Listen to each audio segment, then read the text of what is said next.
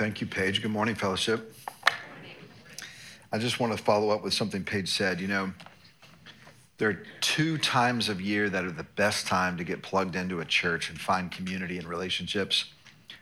August, September, and right now. And so if you're new to fellowship, relatively new to fellowship, or you just say, you know, we've been here a while, but we don't know people, she's talking to you. You know, she's talking to all of us. Part of our mission is to become a community of people who follow Jesus with their whole heart and help others do the same. But that first phrase, become a community of people, is what we're focused on with those announcements. And I really want to encourage you to jump into that. Well, I was in the first worship service this morning feeling like I hadn't been here forever. And then I looked at my calendar and it's true. I haven't been here since December 11th. Wow, that was a good response. I wasn't expecting that. I don't know if that was like, man, you didn't miss me or you did. I don't know, but I'm glad to be back. And part of that's the way the teaching schedule came. Eric did the Christmas Eve service this year, which I was really grateful for because it enabled me to be with my parents who live in Myrtle Beach for the first time on Christmas Day in a decade. So I was really grateful. That was a really sweet time. But it also meant an extended travel time for us. And what was intended to be about a 10-day travel turned into a 16-day travel for me, because our van transmission went out in Charleston, South Carolina. Thank you for that commiseration, right? So anyway, obviously you go through this like, oh, this is terrible. We wish we didn't have to spend the money, but it's part of life. And then it's like, well, do we just get a new car? And you're like, no, that's ridiculous. You can't get a new car right now. I mean, the car prices are so expensive right these days. So we're going to repair the van. So we repaired the van, but then it became, can they get it done in time? And we thought they could. Then it got to where the Jody and the girls had to go home so that they wouldn't miss the first day of school back in January. But I stayed because the car place said we'll have it done by the end of the week. So this was last Friday. We'll have it done by the end of the week. I called them every day that week. And they said, we're still on track, Mr. Sweet. We're still on track, Mr. Sweet. And then Friday afternoon at 2:30, they called me and said, we're so sorry. It's going to be another 24 hours. So it'll be Saturday afternoon now. So I was scheduled to preach at Brentwood Sunday morning, and I'm doing the math. I'm 10 hours from home, get the car at 2:30, drive home, have to wake up and preach. What if something happens? What if the transmission, what if they didn't repair it right? So I made the decision on Friday after I got that call, I'm gonna fly home. We'll worry about the van later because I've just got to get home. So after waiting the whole week, you know, I then just had to fly. I was like, I should have just gone with my family 4 days ago when they went home. So then I booked on Southwest Airlines. Now, I set that up too well because the reality is I wish I could tell you my flight was canceled. That would have made a better story. But it worked out just fine, fortunately. But I did get home that Friday. Jody went back the next day. Like, she flew back. She got in the van. It all worked out. No one's on Southwest Airlines these days. Like, we had a row to ourselves. Or, you know, you each did when we flew. But the funny part of this whole story, so I ended up being gone 16 days, which is a long time away from home. And the day we left, I left a bag of shoes at home. So all I had for 16 days were my Crocs. And, you know, I spent Christmas in my Crocs. We had Jody's dad's retirement, formal dinner in my Crocs. Went out on a double date with my brother and his wife to this really nice restaurant in Charleston in my Crocs. Jody was like, you know, you can buy some other shoes. I was like, I have a whole bag of shoes at home. I'm not going to spend money on shoes I don't need. It. I actually found out Crocs were the perfect shoe if you don't have anything else. It's like you can do all kinds of things and they never get dirty and they just wash them off. It was wonderful. I almost wore them today, just out of habit. But we are here again. I'm glad to be here. And as Lloyd reintroduced last week, we're back in John. Open your Bibles to John chapter 1. If you were here last week, you heard Lloyd kind of tell us what was going to happen over the next few weeks. And it's something that's actually really exciting. As we get back into John, we're going to take some time in the Gospel of John to say, what does this have to do with where we're going as a church? What does this mission statement that God has given us of becoming a community of people who follow Jesus with our whole heart and help others do the same? In fact, go ahead and put that back on the screen, if you will. What does that have to do with the Gospel of John, and why does it matter? And Lloyd made a statement. He said, we'll look back someday down the road in our history and look back at these few weeks as something significant. I don't think that's hyperbole, because what we're going to be doing today is we're going to be talking about that mission related to the Word of God in the Gospel of John. Then next week, Lloyd's going to come and he's going to talk about, in the Gospel of John, how do we see what it means to follow Jesus with our whole heart? How can we follow Jesus with our whole heart if we don't know what that means? We'll talk about that next week. Then one more week, I'm going to come back, or 2 weeks from now will be the last week. We'll be in this little mini series within a series. And I'm going to talk about our strategy as a church and how it's directly rooted in the way of Jesus and how he made disciples, and a vision statement that we have for the next 25 years as we celebrate the 25th anniversary of Fellowship this year. March of 2023 is the 25th anniversary of our first public worship service at Fellowship. So a lot of excitement around that and energy, but more importantly, there will be gratitude, and we look back, but even more important, looking ahead to what God has in mind for us. So I want to start in John chapter 1. Lloyd was there last week as well, but I want to go back to it, and I want to add a verse that he didn't cover yesterday that happens to be my favorite verse in the Gospel of John, and I want to connect it to our mission and show you why I think this is such a significant verse for us as a church. But let's start in verse 1, chapter 1 of the Gospel of John.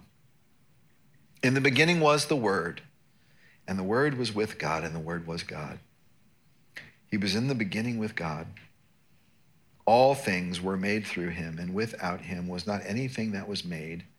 In him was life, and the life was the light of men. We talked when we studied this passage a few months ago, how all the metaphors in here were all creation metaphors, right? The beginning, life being made, light, and let there be light. I mean, all these are taking you right back to Genesis chapter 1. Lloyd covered this text last week, and his big idea last week was Jesus is God, and how profound that is. The big idea this week is God became flesh and dwelt among us, which we find in verse 14. Look at verse 14. And the Word became flesh and dwelt among us. Now, in my scripture journal, I drew an arrow right here from verse 1 to 4 all the way down to verse 14, because the idea is connected. This Word that was in the beginning and created all things took on flesh. And isn't it interesting how John describes the deity of Jesus and the enfleshment of Jesus as the Word becoming flesh?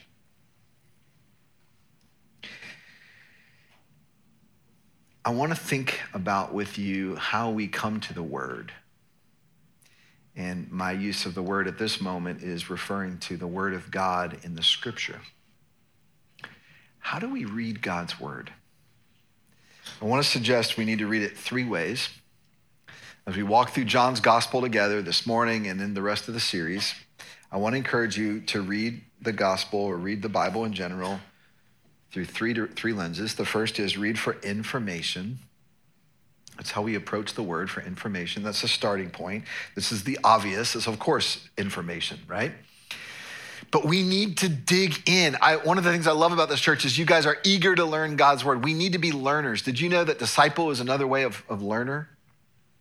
Another way of saying learner, that's what a disciple is a learner from a rabbi, a student of a rabbi. So we need to become learners. And now, of course, there's more to it than just learning. We'll get to that, but we have to start with learning. So read for information, be a learner. Number 2, read for transformation. Don't just read to understand and know and be intellectual smarter about who Jesus was and what the Bible is, but read to be transformed. Guys, you can't encounter Jesus without being changed. Every person that ever met him was transformed by him. And God's Word, both the Scripture that you hold in your hands as well as the living Word, Jesus, the Word made flesh, will transform you. And God's Word and the Word, Jesus, work together. As you're reading the Bible, as you're listening to me and Lloyd teach, the Spirit of God is re-speaking through the text the message that he spoke to the original audience. The words of Jesus are coming to life as we read and study. This is what I'm trying to say. So we read for transformation. We need to be transformed. Now, this is the third one, and this is what I really want to focus in on through some passages this morning in the Gospel of John, is to not just read for information and transformation, but read so that the word will inhabit you. That's a weird way of saying it, so I want to explain what I mean. Read so that the word will inhabit you. The root of inhabit is a habitation, right? Habitat, same idea. It's a place you live. Read so that the word will live in you. Now, the connection is to John 14. The word became flesh and dwelt. Dwelt is another word for lived. Abide, like stayed, lived among us, inhabited.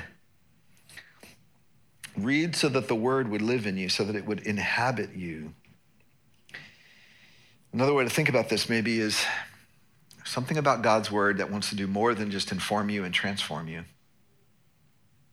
It wants to give you an identity and a purpose. It wants to do something in you in such a way that you'd say, I have found myself. That's a little different than just saying I've been transformed. You might read a really good inspirational secular book or a classic or an autobiography. You might watch a movie and say, that's transformed me. Like I'm different because of that book. The Bible not only wants to do that to you, it wants to inhabit you. It wants you to declare, I have found myself. In other words, who I'm called to be and my purpose in life. It's New Year. It's time to be thinking about who we are and where we're going, and if we're on track to what we hope for, get back in the gym, these kinds of things. I was thinking about this a lot in the last couple of weeks, reflecting on it. In many ways, my life is not at all what I want it to be, and my family is not what I thought it would be at this stage. And there are a lot of things that I want to change in my own personal rhythms and the way that I interact with people, all those kinds of things. But here's what I was thinking about. I was like, okay, I could go through 2023 and make some improvements to my health, make some improvements to my parenting, make some improvements to my marriage, make some improvements to my leadership here. And I could work on these things and pray that I will. I think that's part of what God is calling me to. But there has to be more to life than just making marginal improvements every year as we spin around the globe, collecting things and streaming entertainment. There has to be more to life. The good news is there is. Do you want to come alive? That's the invitation of Jesus. Do you want to come alive? And do you want to discover why God has made you alive? That's the invitation of Jesus. And we're going to find this in the Gospel of John as we study it together. So what I would like to do this morning is I want to highlight a few places in the ground we've covered so far in John where the word became flesh in a profound way. And then I want to talk about how God might do something a little similar through us in our time and place. So let's start first in the end of chapter 1. The word became flesh in a profound way at the end of chapter 1. Turn in your Bibles to John 1, around verse 43. I'm going to summarize some things. Jesus has called a man named Philip. Philip comes to a man named Nathanael. Says, I think we found the Messiah. Nathanael says to him, verse 46, can anything good come out of Nazareth, Jesus' hometown? And Philip says, come and see. And what happens next is Jesus sees Nathanael, and before Nathanael can even say anything, Jesus says, there's an Israelite whom there's no deceit. And then he goes on to say, before Philip called you, when you were under the fig tree, I saw you. That's verse 48. We don't know all that means, but we know that knocked Nathanael's socks off, and he realized that this is God himself. This is the Son of God. He's saying, Rabbi, you are the Son of God. You are the King of Israel. Verse 50, Jesus answered him, because I said I saw you under the fig tree, you believe. That's pretty cool. You will see greater things than these. And now look at verse 51.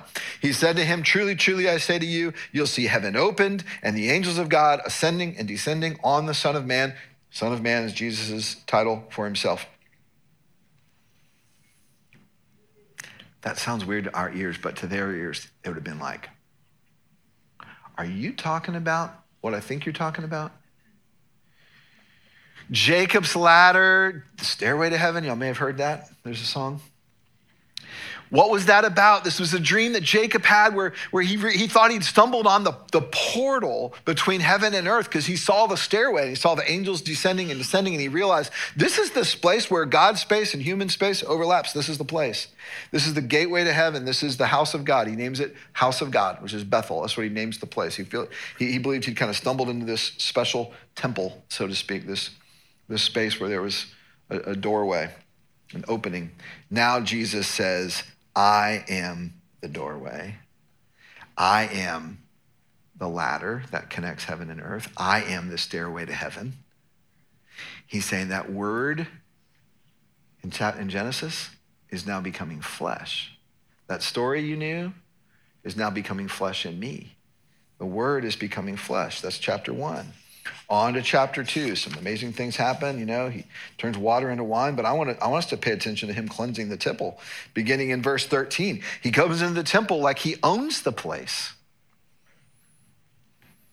And he throws out the money changers and, that overturns their tables. Now look at verse 17. His disciples remembered that it was written, zeal for your house will consume me. That's a quotation from the word of God in Psalm 69.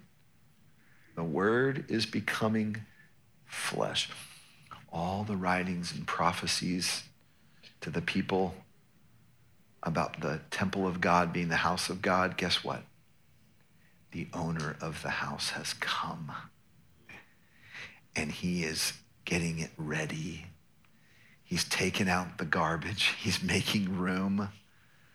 The word has become flesh in real time and real space, and people see the effect of it. It's chapter 2, chapter 3, this amazing conversation with Nicodemus, the Pharisee. And, Nicodemus thought that he was in the kingdom of God because of his Jewish blood, his first birth, so to speak. He was born into a Jewish family. And Jesus says, it's not your first birth that makes you a child of God. You need to be born again. He's breaking Nicodemus's paradigm. And then he speaks Nicodemus's language because Nicodemus was an expert of the law. So look what he says in verse 13. No one has ascended into heaven except he who descended from heaven, the Son of Man. And as Moses lifted up the serpent in the wilderness, famous Old Testament passage, so must the Son of Man be lifted up, that whoever believes in him may have eternal life. Jesus is saying, Nicodemus, you remember that story of the serpent being lifted up, the bronze snake that God told Moses to lift up, and everyone who'd been snake bitten and was dying, just look at that in faith and be saved. I am the fulfillment of that, the words becoming flesh. Yet again, Jesus is connecting the dots. He's saying the word of God is now being embodied in me. I am the word infleshed. And then we get to chapter 4. Jesus seeks out, I believe, this woman. Jesus intentionally passes through her area and waits for her by the well. She comes down, the woman at the well, the woman of Samaria. He has this amazing conversation with her where he reveals her true thirst. And then they have this little theological debate a little bit, and the woman she's kind of ready to change the subject in verse 25. Look at John 4:25. The woman said to him, I know Messiah is coming, he who is called Christ. Christ is the Greek word for the Hebrew Messiah. When he comes, he'll tell us all things. Sort of like, let's stop arguing, or they weren't really arguing, but let's stop debating this question about where worship should take place, and let's let Messiah solve it for us. Jesus said to her, verse 26, I who speak to you am he. The word is becoming flesh. He's saying the prophecies about Messiah, the writings, the Psalms, it's all pointing to me. The Word of God is becoming flesh. Somebody with skin on, someone who is talking to this woman right now, and she can see him, she can touch him. The Word's becoming flesh. Now, as we go through the Gospel of John, be looking for these little places. And you might say, well, this is just where Jesus is fulfilling Scripture. It's a little deeper than that according to John. It's the Word being enfleshed. It's the Word of God having skin on it. And there's just amazing beauty as we see this throughout John's Gospel. But I want to connect this to our church. Well, Rob, what does this have to do with our church? What I am dreaming about for our church, and not just me, our elders, our leadership team, our staff team, our lay leaders, what we're dreaming about for our church is that the Word would inhabit us in such a way that it would be seen again in our time and place, that it would become flesh through us in our time and place. Do you see the connection to Jesus? Do you see how it was God's plan all along to create the world through his Word, to speak the Word out through the prophets, and then for the Word to become flesh that people could hear and see and touch? And then that Word made flesh after he died and rose again and ascended into heaven can no longer be seen at this moment by human eyes. But guess who can be seen? Us, his followers. This is so profound that the New Testament describes us as the body of Christ. Just think about that for a minute. It's a metaphor, yes. We're not Jesus, but you might have heard it this way: we're the only Jesus people are going to see.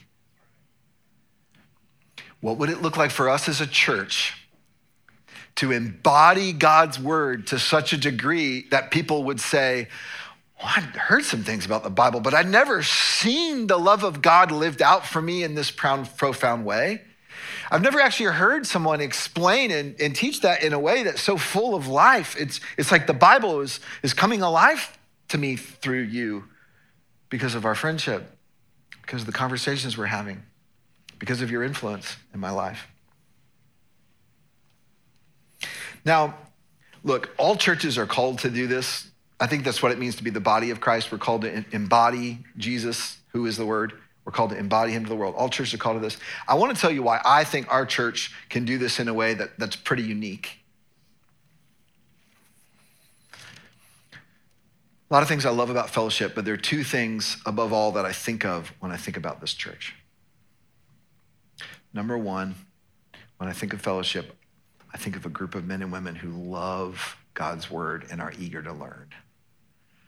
And that's one of the reasons that I'm here. Like, I wanted to be in a church like this.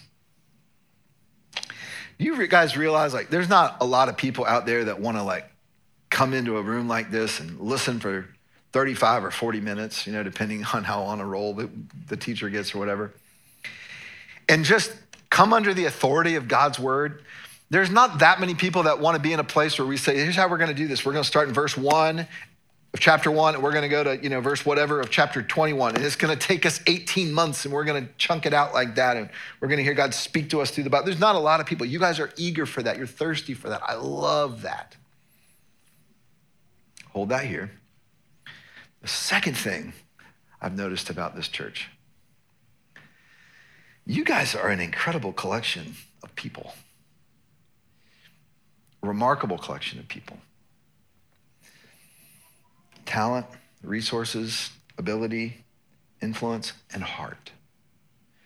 I haven't been around a group of people like this before. This is the third church that I've been on a staff in. And I love all those other churches, but there's so many days that I come home and talk to Jody is just like, man, I met this person, I had coffee with them, or I met them on a Sunday, and they're amazing. Like, and those of you that have been around fellowship, we have remarkable people in our congregation. I'm not just talking about we got 4 or 5 remarkable people. It's God has assembled a remarkable collection of people in this church. That's what I'm trying to say. I believe that, completely believe that. That's number 2. A group of people who love God's word. Number 2, a group of people that are skilled and talented and imaginative and entrepreneurs and big-hearted, generous people. Guys, $1.3 million given away through this church to the world in the last 6 weeks. Are you kidding me? Here's where I'm going. Imagine the two coming together. Imagine if the word began to inhabit us in such a way that it became flesh in our community. In John 1:14, when John writes, and the word became flesh and dwelt among us. The word dwelt, it lived among us, it inhabited. It was in the community. We could see it, we could touch it. It was him, it was a person. Here's where I'm going with this. God put Fellowship Bible Church here so that the word would dwell in this community. And I don't just mean so that there'd be Bible teaching in this community. Okay? I mean, so that the people of this church who are being equipped by the word and the teaching of the word would then go out to be the word in the community, and I'd say to the ends of the earth. Because there are people in this room that have influence to the ends of the earth. Certainly we have money that's been sent to the ends of the earth. Do you see how this is happening? A group of people who love God's word, and God's word is not just informing us and transforming us, that's important, but it's inhabiting us in such a way that it becomes embodied through us. That's the heart of what God is leading us to. It's blows my mind. I love talking about it. Eric Hoffman jokes about it sometimes because I love the word embodied, like God's word being embodied. He's like, I don't know if that's the best word to use because not everybody gets it. I'm just like, it's the right word because it's John 1. And I want the word to be embodied through the people of Fellowship Bible Church. I want God's word to be lived out by us, we're going to put flesh on God's word. We're not just going to learn it and know it so we can be smarter Christians. God's going to use us on a mission. That's what I believe. Now, a word-centered church must be a church on the move. Because for flesh to be put on the word, it means it's animated. It means it's moving. It's not just staying. It's got to go. We've got to be a church on the move. Well, Rob, what do you mean by that? We've got to be a church on mission. A word-centered church, if we're going to let that word be embodied through us, is going to be a church that's active. It's going to be a church that has a mission. And so here's what I want to do. We're going to kind of wrap up with this. I want to dig a little deeper on our mission statement, and I'm not going to talk. I'm going to show you a video. Let me tee up this video for a minute.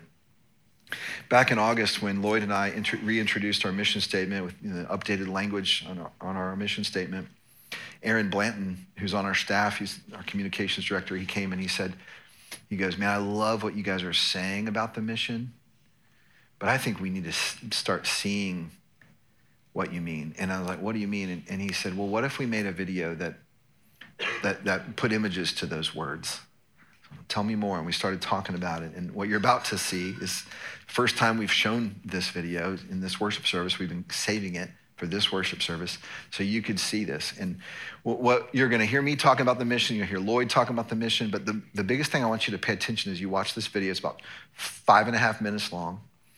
I want you to notice the images, because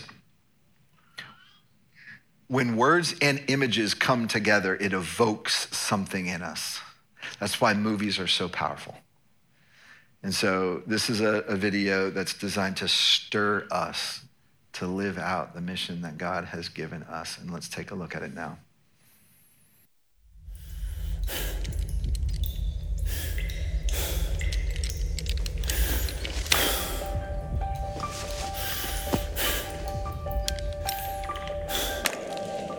Purpose. The reason why we do what we do. It can drive us to the brink of exhaustion, even madness. Purpose pushes climbers up the summit, keeps teachers in classrooms, surgeons in trauma units, soldiers fighting unseen enemies. Purpose says giving up is not an option because you are on a mission. Mission is your must do, your have to. Mission keeps you focused on what must be done. Mission makes your heart beat faster and taps into something deep within and says, you are the one to do this. Purpose and mission cannot be separated. They are interwoven like the colors of your eyes. And when you feel your purpose and know your mission, you become unstoppable. But what happens when people with purpose on a mission join together? History. Think about it. 12 men on a mountain with Jesus as he reminded them of their purpose and sent them out on what we now know as the Great Commission. His mission. The mission. Go. Make disciples, baptizing them in the name of the Father, Son, and Holy Spirit. The rest? History. Those few men went on to ensure the gospel made its way around the globe through circumstances we cannot imagine, at great personal cost, even their very lives, because they knew their purpose and never backed away from their mission.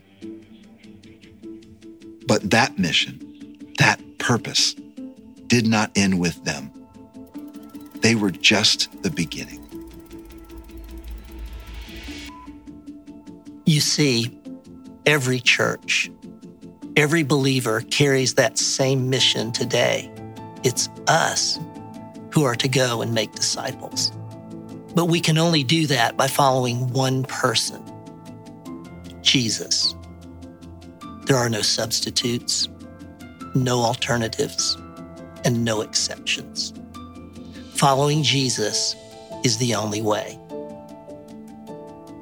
Making disciples means you help someone else follow Jesus too. And as it was with the first disciples, so it is with us. And that is our mission. To become a community of people who follow Jesus with our whole heart and help others do the same. That mission keeps us climbing, innovating, and never backing down. It is what we must do. It is our have to. We, the church, carry the responsibility to be a community that stands out. A community that shakes the very gates of hell with such intentional pursuit of Jesus over everything that people take notice. People often wonder, why am I here? Jesus gave us the answer to that question. We are here to follow him and make disciples. We know our purpose. We have our mission. Our world is in desperate need of people with purpose on a mission. Unbelievers here and around the world need to encounter Christ followers who will take responsibility to help them find and follow Jesus, the only one worth following, to the only life worth living. If not us, then who? If not now, then when?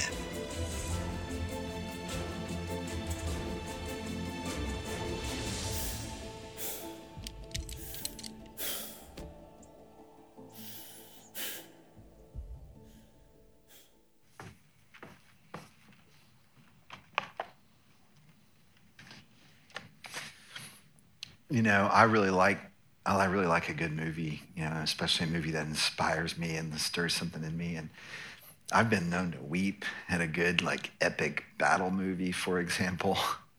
And sometimes I realize, like, why am I weeping at this? And I think it's because we all know in our hearts we're called to something. And, some of you might think, oh, you're over dramatizing. I'm like, why do we sit in movies and we get so inspired and then we think about what you and I are called to in real life and we're like, oh, that's just church. We're the body of Jesus Christ, the hope of the world. And it ends so dramatically on purpose, if not us, then who? If not now, then when? Because that's just true. I look around, I see a generation underneath us. What's the hope for the generation underneath us? Only if they can see and experience a group of people following Jesus with their whole heart and then helping them. That hand reaching down that you saw that image of in the video that's so powerful, that's the hope. And you might say, well, but God's sovereignty, like, it's not about us, it's about God. That's exactly what I'm saying. It's not about us, it's about God. But God's saying, but this is how I work. I work through people. I work through the body of Jesus Christ in this period of time. That's how God works. And you can say, well, if not us, then some other church. Yeah, that's right. If not us, then some other church. I don't want to miss out on that. I know you don't want to miss out on that either. So what are we calling us to as a body? Well, we're going to talk more about that in the next couple of weeks, and we're going to make it really clear and specific, and I can't wait for that. I hope you're in. Here's what I want to do. I want to pray for us, and as I pray, the band will come out, and we're going to sing one more song together that's going to really be an opportunity for us to worship the center of all of this, who is Jesus Christ. We're going to worship Jesus Christ again through song before we go. And then after the song, I'll come back out and I'll send us out. So bow your heads with me now as we move into this time of worship. Our Father, I do thank you for the goodness of your word. And I mean the word that we read and also the word who indwells us. The word that we read it's just magnificent. The way that it pierces us, the way that it moves in us and transforms us, the way that you've designed our hearts to resonate with your word, the way that it convicts us sometimes, and it can even be painful. These are all such beautiful things because they're all bringing us to life. But more than the written word, I praise you for the word made flesh. I praise you, Father, for sending Jesus, your son, to embody your word. And I thank you for him. And Jesus, you are so beautiful and powerful and amazing. And we want to represent you well. We want to be your body in a way that would point people to you, their true life source, their bread and water. And I pray for us as a church, as we're looking back at 25 years and we're looking ahead at, Lord willing, much more than 25 more, we're at a place where I think you are stirring something in us. And I actually believe that that's because you want to do something in this community through us. And you already have been, but I believe you want to do something pretty significant. And so I pray that we'd have open hands to that, and we would keep our eyes on you and keep our focus on you, and that you'd be our life and our breath. And we would stay right where you want us to be. So we sing now because we love Jesus, and we worship him through this music and through these words. In his name we pray. Amen.